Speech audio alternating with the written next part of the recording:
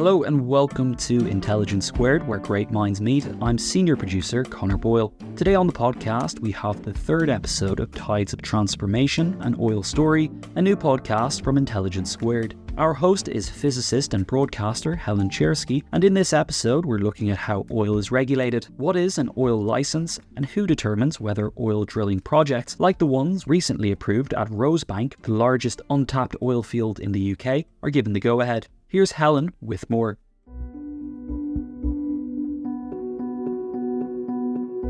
The area of London around Lincoln's Inn Fields has been the home of England's lawyers and judges since the 14th century. The judiciary has considered the evidence and given its opinion on the great legal cases of the country, interpreting property law, civil law, media law, and far more. And in December 2021, a group of activists gathered outside in the drizzle to celebrate their day in court and the chance to be vindicated in an unlikely battle.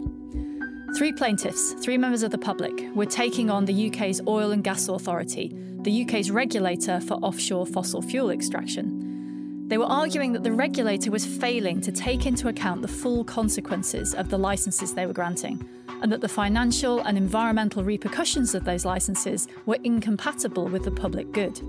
The crowd chanted and sang their support, full of hope and optimism. They lost, but the question still hangs over the North Sea. Who do oil licences benefit, and how do we measure that benefit? And as we face the need to stop burning fossil fuels, what role do these licences play? That's the topic for today's podcast. Welcome to Tides of Transformation, an oil story, a podcast from Intelligence Squared. I'm Helen Czerski. For most people, over the past few decades, the oil industry has operated in relative invisibility. We bought its products, but we never really looked into how it all worked and why. But today, there are a lot of calls for the oil industry to change and perhaps to just disappear. But when you have an industry that's deeply woven into our communities, our economic policy, our energy use, and the structure of our country, any change for the better requires a deep interrogation of what it is that we want to change. And that's what this podcast series is all about. Drawing on recent research undertaken with the support of the Economic and Social Research Council and with input from experts inside and outside the industry, we're going to be piecing together how the oil industry really works in order to examine how it needs to change. And in this episode, we're going to be focusing on licensing, perhaps the most powerful lever that the UK government has to control what happens in the North Sea. Joining me are our panellists for today, Gavin Bridge from the University of Durham and Giza West-Kalnis, an economic anthropologist at the London School of Economics. Gavin and Giza have spent the past 4 years researching the UK oil sector as part of a project called Fraying Ties. And also joining us is Andy Samuel, the former head of the North Sea Transition Authority, and Catherine Howarth, the CEO of Share Action. So let's begin at the beginning. Why are we having a focus on licensing? To get a flavour of the current interest in this issue, let's hear first from Gail Bradbrook, the co-founder of Extinction Rebellion, on the focus of activist groups on oil and gas licensing. Well, I think, first of all, the movements are trying to keep an attention on a very simple demand, actually, which is that there should be no new licenses for fossil fuels. We should be signing up to the Fossil Fuel Non-Proliferation Treaty and pulling out of the Energy Charter Treaty, where fossil fuel companies can sue governments for climate-friendly policies. But, in alignment with, very mainstream voices like the International Energy Agency saying that we can't new licenses, right? So we have a focus on governments in that way, and each of the main political parties in the UK, apart from the Conservatives, as far as I know at the minute at least, have a policy around no new fossil fuel licenses, although it's not necessarily yet in election manifestos. So that's one thing, is to keep the focus on what governments can and can't not be doing in terms of enabling the sector to carry out its destruction. And it's not just the activists who have this point of view. The Climate Change Committee is an independent body set up to advise the UK government on tackling and preparing for climate change. And here's Lord Deben, its former chair. Well, I'm wholly opposed to the granting of further licences, particularly really the ones for oil in the longer distance, because there is enough oil being produced in the world to meet all our requirements. It's being produced by a whole range of countries. So you're not landing yourself with dependence upon a particular country. But we've just got to realize that we really cannot go on taking more oil out. And Britain is in no position to try to help developing countries not to develop in oil, but to develop in renewables if we go on using new sources of oil.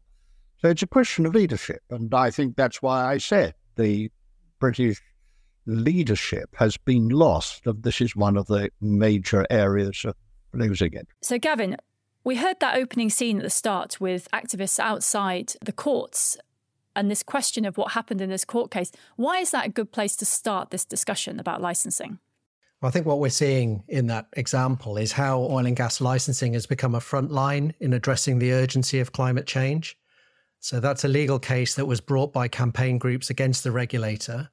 And it's indicative of social demands that are being made on governments to move faster in decarbonisation and to not impose social and environmental harm. So the licence might be an obscure bit of bureaucracy, but it takes us all the way upstream to the point at which oil and gas first exit the earth, where they've been lying for millions of years, and then they start to circulate in the economy. And what we're seeing here then is a legal challenge to that long-standing policy of facilitating oil and gas extraction. Specifically, the charge that this policy is irrational and reckless in the context of climate emergency, and that public money is being used to support activities that contribute to climate breakdown. Okay, well, let's lay out some terms. So, Geezer, just tell us what licenses we're talking about. What do they allow a company to do? So, as Gavin already alluded, licenses are instruments, if you like, in the first place, through which states control access to oil and gas resources, but also are able to impose certain obligations and expectations on license holders, and of course collect taxes and revenues. And in the UK, the body that's responsible for managing and giving out licenses in the first place is the North Sea Transition Authority, which was previously called the Oil and Gas Authority. It's a kind of arm's length body, if you like. It provides expertise and advice to government, especially now to the Department for Energy Security and Net Zero.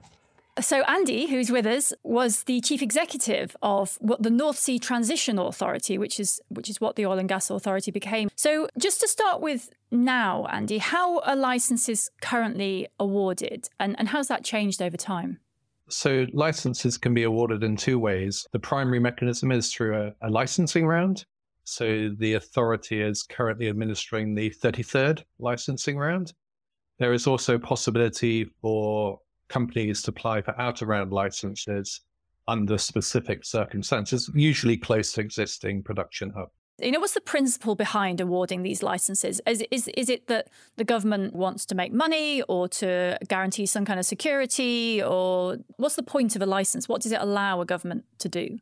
So people often talk about the energy trilemma, and ultimately what we all want is clean, affordable and secure supplies. Before the paradigm shift, which I'm really excited about, but the renewables revolution, which actually does solve that, it was done through oil and gas. And at the moment, 75% of the UK's energy need still regrettably comes from oil and gas. So the point of licenses is to get acreage into the hands of investors, companies who have the capital to actually explore and then develop hydrocarbons. But as Lord Deben has said, in a world where we now have more than enough reserves, I think it's a very valid question how long that continues and how. It's not just about new licenses. Actually, the bulk of remaining resources to be developed are in existing licenses, and that often gets overlooked as well. And then there's also a question about, for ongoing production, how is that decarbonized? So as you can already start to see, there's quite a few interrelated but quite complex aspects to this. But I personally feel that we need to go much faster, and actually we should be talking about the opportunity that the North Sea brings with this new revolution of renewables, which is definitely the way forward.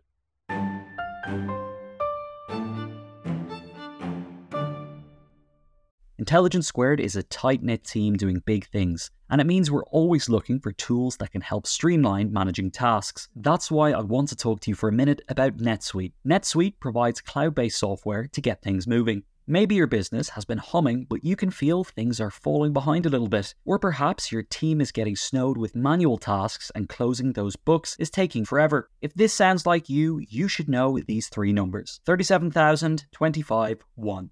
37,000, that's the number of businesses which have upgraded to NetSuite by Oracle. 25, NetSuite turns 25 this year. That's 25 years of helping businesses do more with less, allowing them to close their books in days, not weeks, and drive down costs. And 1, because your business is one of a kind. So you get a customized solution for all of your KPIs in one efficient system with one source of truth. It means you can manage risk, get reliable forecasts, and improve margins. It's everything you need to grow all in one place. NetSuite is now making an unprecedented offer to make more of that kind of thing possible. Right now, you can download NetSuite's popular KPI checklist designed to give you consistently excellent performance absolutely free at netsuite.com/squared. That's netsuite.com/squared to get your own KPI checklist. netsuite.com/squared.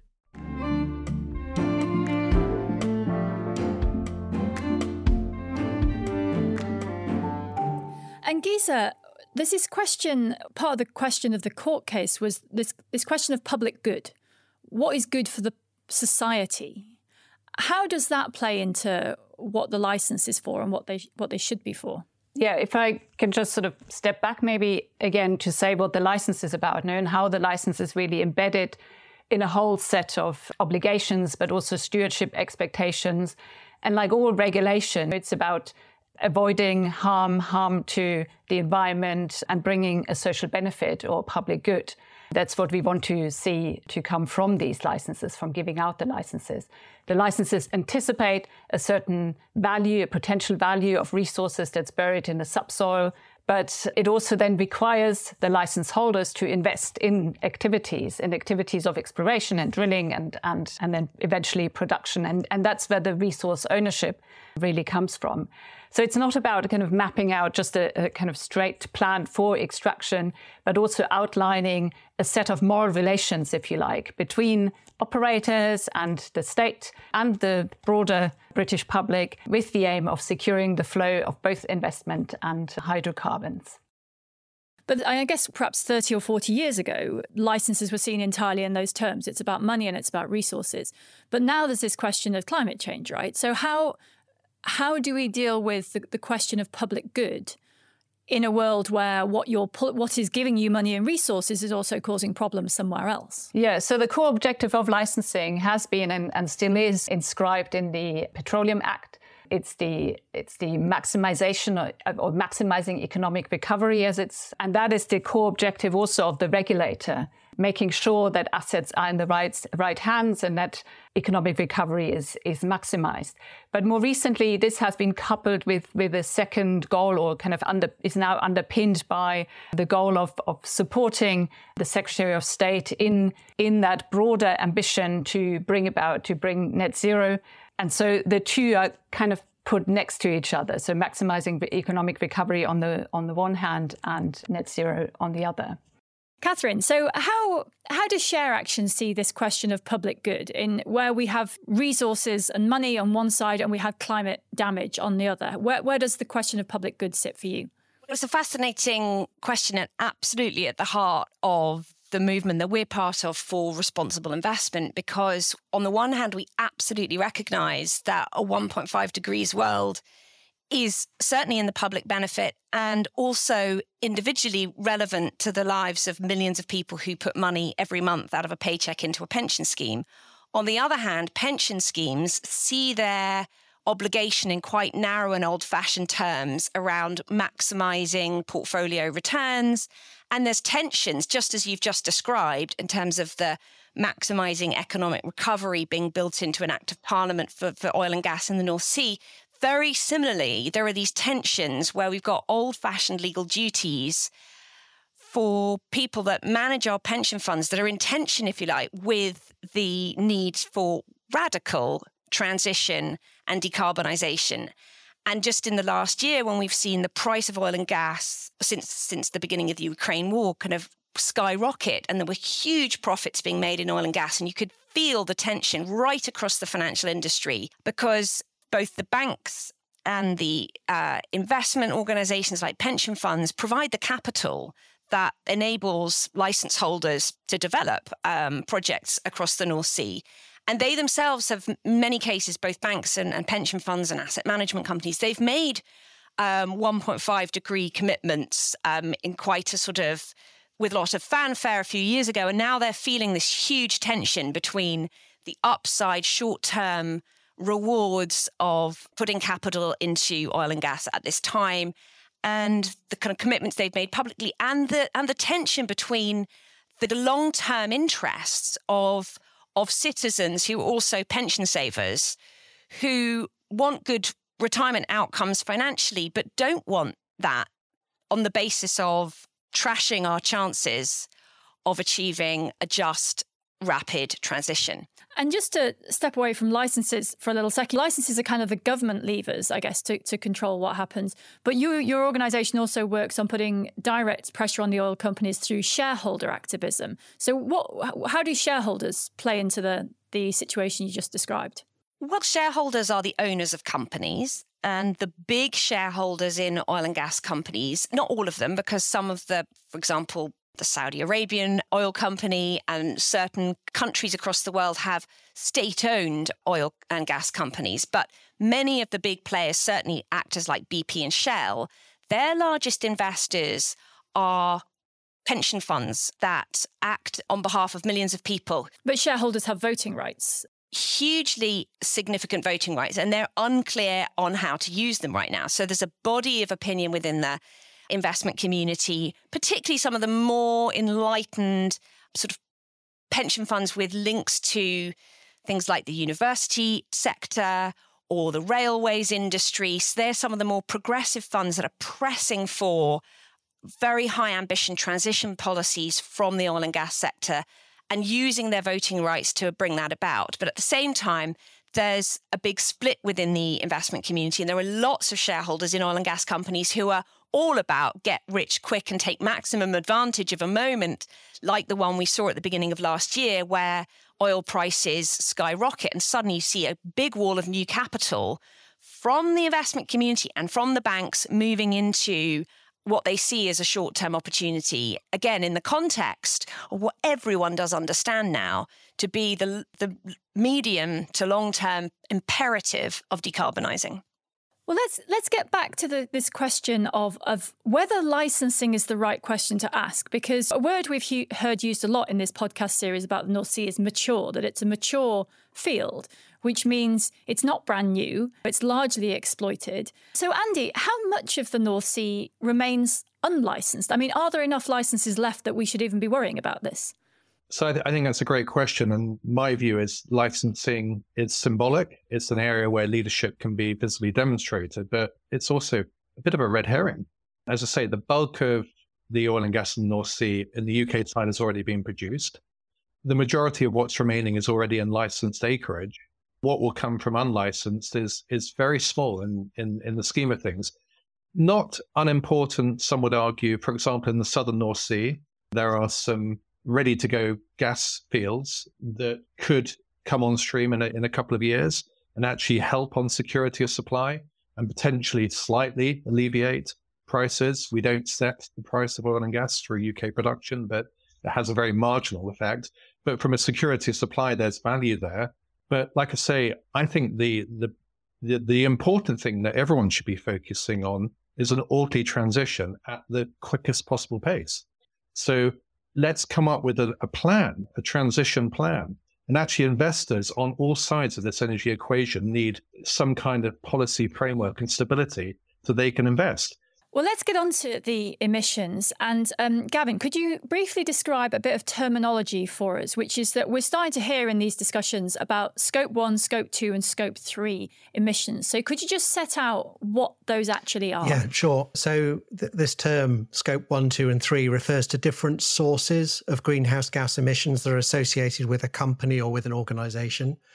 So Scope 1 is direct emissions. These are the emissions you make directly in production. So if you're an oil producer in the North Sea, these are the emissions that come from the diesel generators or the gas turbines you use to lift and pump crude oil. Also the emissions that are associated with venting or flaring of methane as part of operations. So if it's Scope 2, these are indirect emissions, and these are typically from the purchase of electricity. So if you connected your offshore platform to a renewable source of low carbon power, like an offshore wind turbine, that you can reduce your Scope 2 emissions that way. So the prospect of wind-powered oil production is a direction of travel in the North Sea. And Scope 3 is the big one, because this is all other indirect emissions, which in the case of oil and gas is mainly what happens to the fate of the hydrocarbon molecules when they're combusted. So this is primarily a problem for oil and gas companies because they produce a product that's designed to be combusted. So if you added Scope 1, 2, and 3, you get so-called life cycle emissions.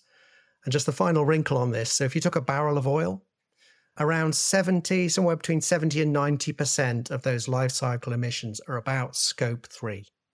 So if you're only counting Scope 1 and 2, you're missing 3/4 of the problem. Okay, so let's get to why this matters in this context. So Andy, you brokered something that was called the North Sea Transition Deal. So perhaps you could start just very quickly by telling us what that was.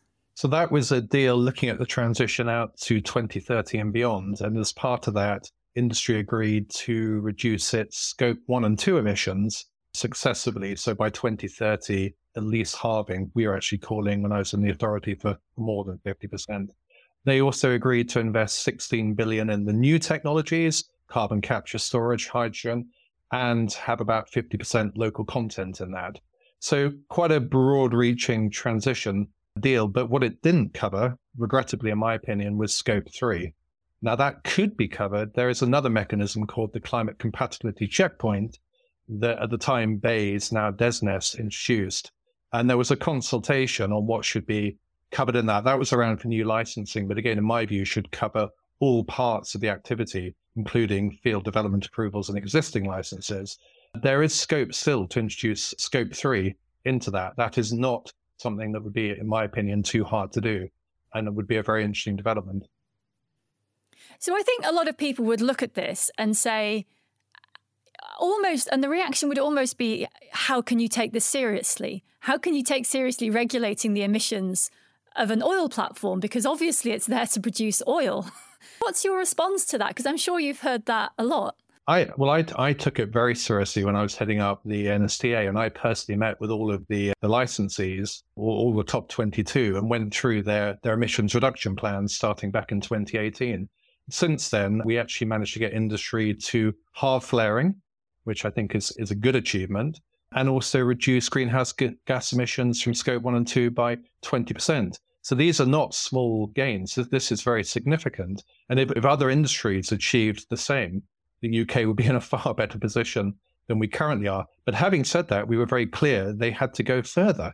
I welcome it when people challenge and say, how can you? Because it's not straightforward. I don't think anyone's got all the answers, but we need to move a lot quicker. Great. Well, with that in mind, let's listen to Mike Coffin, who's the head of oil, gas and mining at Carbon Tracker, which is an organisation that provides research with the aim of helping the energy sector transition away from fossil fuels.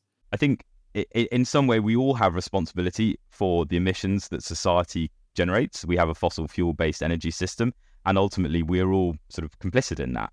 But for the oil and gas producers, given they're certainly responsible for their Scope 1 and 2 emissions, their operational emissions. But of course, those are only 10 to 15% of the overall life cycle emissions.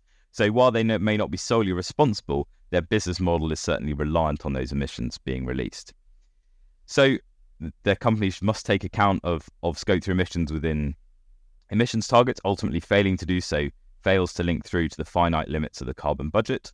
But also failing to do so, it means that then companies would not be planning for production declines as a result of demand substitution, but also the ever-growing risk to them of policy action around on emissions. Ultimately, demand for oil and gas is substituted by renewable electricity and battery electric vehicles. And what that does is ultimately reduce the demand for oil and gas companies' products. This is a fundamental risk to their business model. This is not just some ESG concern. The energy transition is a mainstream financial risk. And these companies must plan their business models around that. And what's really important is they don't plan for the long term, because oil and gas projects are planned predicated on revenues out for 20, 25 years, that companies must not be planning those projects based on short-term cyclicity and volatility in oil markets, as we're seeing right now, particularly as the world responds to both COVID and Russia's invasion of Ukraine. Catherine, we just heard in the quote there about financial risks. And I think risk is a very interesting word here, because we're used to the idea of financial risk as being probabilities. There's a probability that if you invest in this market, it's going to go south or whatever it is. But actually, climate change also carries risks. And sometimes maybe risk is the wrong kind of word, because it's a very high probability. It's not maybe this will go wrong. It's it will very definitely go wrong. So what does ShareAction think the responsibilities of oil companies should be when it comes to climate change? So we have, along with other activist organisations, been heavily involved in pressing through shareholder activist strategies for large oil and gas companies to take responsibility for Scope 3 emissions. They have naturally and obviously got responsibility, as Mike Coffin was just saying, for Scope 1 and 2. But there's been a huge fight to get the oil and gas companies to acknowledge responsibilities for Scope 3 and to build it into their transition planning. In other words, to take responsibility for the fact that once their goods are sold, we're using them in our cars, we're using them in our houses to give us central heating, etc. And it's been a real struggle, but a really interesting one, because that leadership from sort of citizen activist shareholders has actually acted as a really powerful nudge on the big institutional investors who've been quite slow to absorb this message, but many of whom are now doing so and are using the enormous power and the votes that they have, enormous voting power at the AGMs of oil and gas companies to kind of push this message and to really get commitments from companies. But we are seeing at the moment a really unfortunate wobble in the commitment of large institutional investors on this agenda. But it's not the only place where battles are being fought. So we're also pressing the banking sector. I mean, the banking sector is critical to facilitate anything that happens on the ground in the oil and gas sector and in the fossil fuel industry.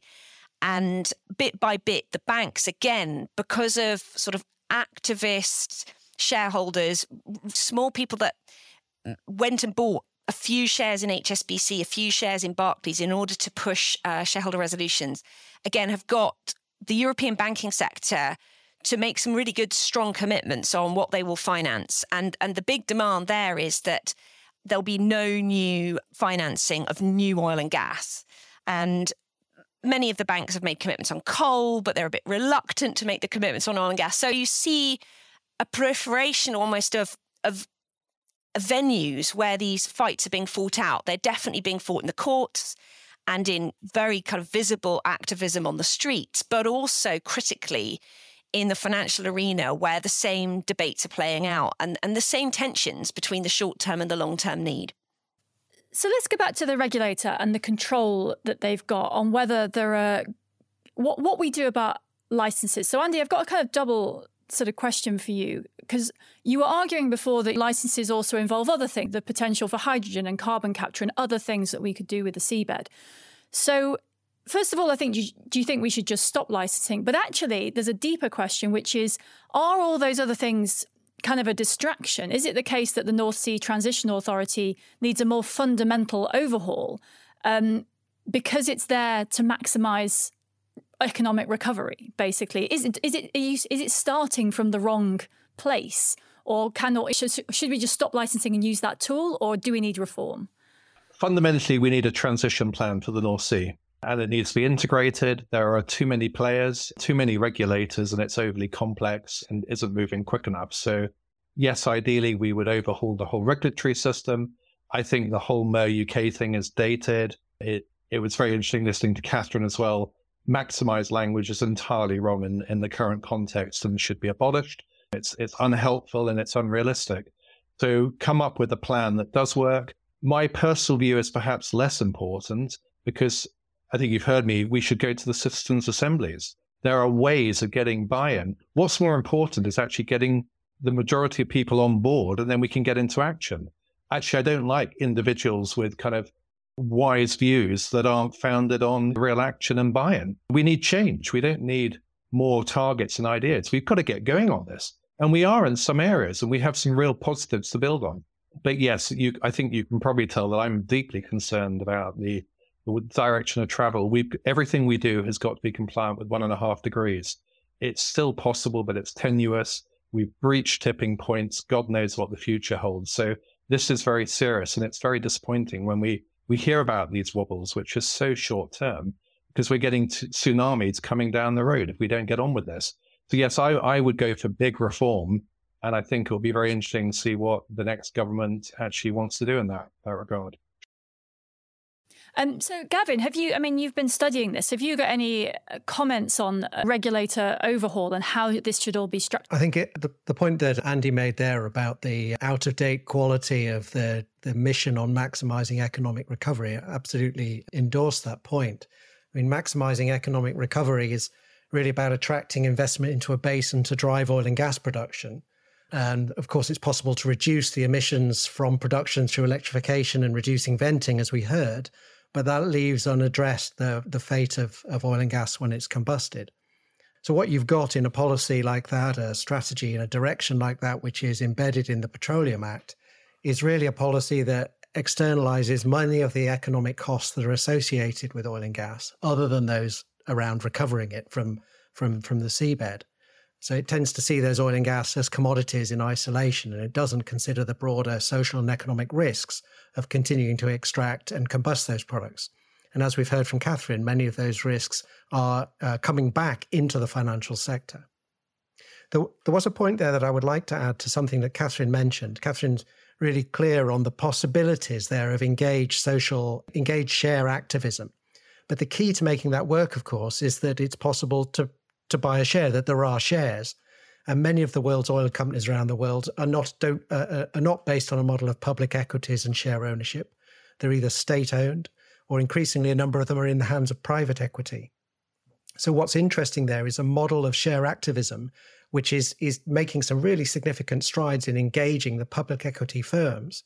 Increasingly, the type of operators that are involved in the North Sea don't actually fit that model. They're state-owned operators or they're private equity. So there is a question there about what other models of engagement might be necessary as the composition of the sector itself changes. Well, let's move on to something we haven't talked about much, which is the other main activity in some ways in the North Sea in the coming years, which is decommissioning the existing infrastructure. We've heard in the previous podcasts that there are rigs and there are pipelines and there's all this stuff which is sitting there currently being used. We don't want it to be left to rot, so decommissioning it safely is a big deal. So, Giza, what should decommissioning mean? How does this work in practice? Well, what it should mean, what does it mean? It's perhaps the question now. So decommissioning is about closing, about plugging, about abandoning wells. It's also about dismantling and then disposing of infrastructures and installations. And more recently, the emphasis has also been on recycling, repurposing, reusing existing oil and gas installations. And really, it's a huge task that maybe not everyone is aware of. It's not kind of in the public consciousness as much as it needs to be, perhaps, because there's also a large cost associated with that. Just to give you a sense a little bit of that scale, around 870 wells on the UK continental shelf, so that's the UK North Sea, which are currently suspended. There are over 2,000 wells that are going to be decommissioned over the next decade alone. There are obviously thousands of tons of topsides and structures associated with that. Estimated cost of this is going to be £51 billion. So what's interesting about decommissioning as well is that it has, of course, a fundamentally different logic from oil and gas production. So decommissioning is about the end. No, it's about demise. It's about finishing. It's about walking away from it. Both individual assets, but also maybe in the long term, the industry as a whole, or at least a large part of the industry. So in some sense, then it unsettles really what has usually been the driver of this industry, which was about conjuring up potential, and this is about closing down. Who is currently responsible for decommissioning oil platforms and who pays for it now? It's the companies in the first place who are responsible for it. The worry here, the term that's being used is stranded liabilities, that they're going to be costs that are not covered, that companies either are not able to, that maybe the money that has been put aside for this is not sufficient to cover this, that part of the cost is already going to be carried by the UK taxpayer or by taxpayers all over the world, really in the respective countries. And that cost is growing, or as I said, to some extent, uncertain how large it will be. Well, let's pick up on that. Andy, you weren't with us in the last episode, but we discussed the changing ownership of the North Sea oil sector. And there's this picture of a wave of owners now who are in it for the money. They're there because it's going to get them some short-term profit, and then they have no further interest in it. So I can envisage a scenario where a company buys an oil platform, it runs it while it's profitable, and then it basically says, OK, I'm bored now, I'm off. Can they just walk away? And what's to stop them walking away? And what's the risk of it happening, basically? And how do we stop it? So this is something quite right. The OPRED, the environmental regulator who are accountable for decommissioning, but also the North Sea Transition Authority and government have looked at it very closely. And actually the NSTA is pushing for the new energy bill going through Parliament to have stronger powers around change of control, to make sure that the right assets don't end up in the wrong hands, because that is potentially a real risk. What I would say, though, is that OPRED have got very helpful legislation that means that if, for example, Shell sells an asset to private equity, and then private equity take out the remaining oil and or gas reserves and then walk away, the liability goes back to Shell. So these majors need to be very careful. Who are they trading assets to? And I am aware, and in fact, when I was in industry, I decided not to trade some assets to some new companies because I felt that risk was too great and it would rebound on the company. So happily, there is some quite good legislation that does reduce that risk, but doesn't completely eliminate it, particularly for new developments. So it's very important. We have been doing, the NSTA had been doing a lot of work on decommissioning and actually got the cost down by 15 billion. And bearing in mind that the taxpayer, through the way tax relief works through the fiscal regime, is on the hook for about 40%. That's a saving of 6 billion to the taxpayer. My concern, though, is that with a disorderly transition, many of those savings would get lost. There would be a flood of decommissioning coming forward. Potentially those risks we just talked about might materialize. We would also sterilize good assets that could be repurposed, for example, as hydrogen pipelines in the future. And we have a wealth of depleted reservoirs that make very good carbon stores. This again highlights why we need an orderly, well thought through managed transition. Okay, we're nearly out of time.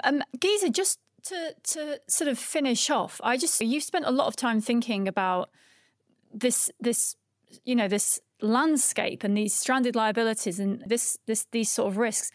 What do you think the big things are that politicians and the public need to understand about licensing in order to give us all the best chance of a good outcome here? I wanted to pick up on something that Andy said earlier, describing the licensing both as symbolic and as a red herring, and just picking up on that. So the symbolism of the license is, of course, not just recognized by the activists, but also by the politicians. Liz Truss announcing kind of 100 new licenses last year, Rishi Sunak emphasizing or making a similar point earlier this year in July, I think, about confirming his support for oil and gas licensing and the future of oil and gas extraction in the North Sea. So I think whilst it isn't all about licenses, and whilst I'm completely with Andy that there is already a lot of already licensed territory out there in the North Sea, and those licenses exist and will continue to exist. So just talking about new licenses shouldn't be our only focus. That symbolism in itself, I think, is really important, and also what it signifies. I think what we started our discussion with today, talking about the public good. What is this about? What is licensing actually for?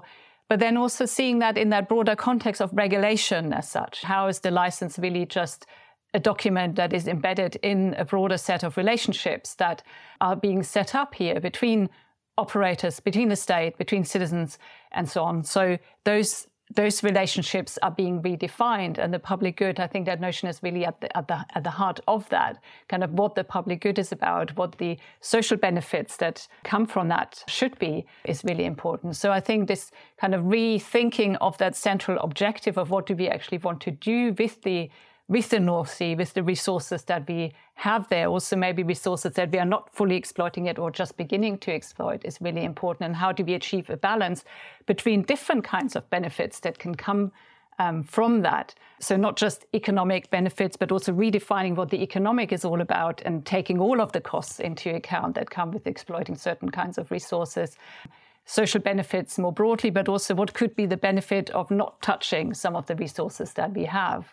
So I think those are the kinds of questions that are really quite fundamental and that need to be rethought, not by us here today, but really are things that Parliament needs to talk about. Andy talked about the citizen assemblies, where these need to be discussed, where a new kind of consensus or understanding of what this could mean into the future can be found.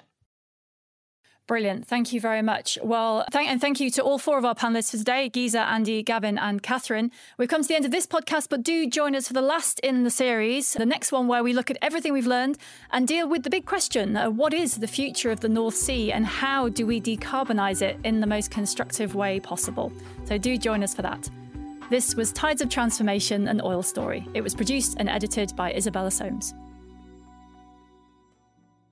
Thanks for listening to Intelligence Squared. For more episodes of this series, just search Tides of Transformation wherever you get your podcasts.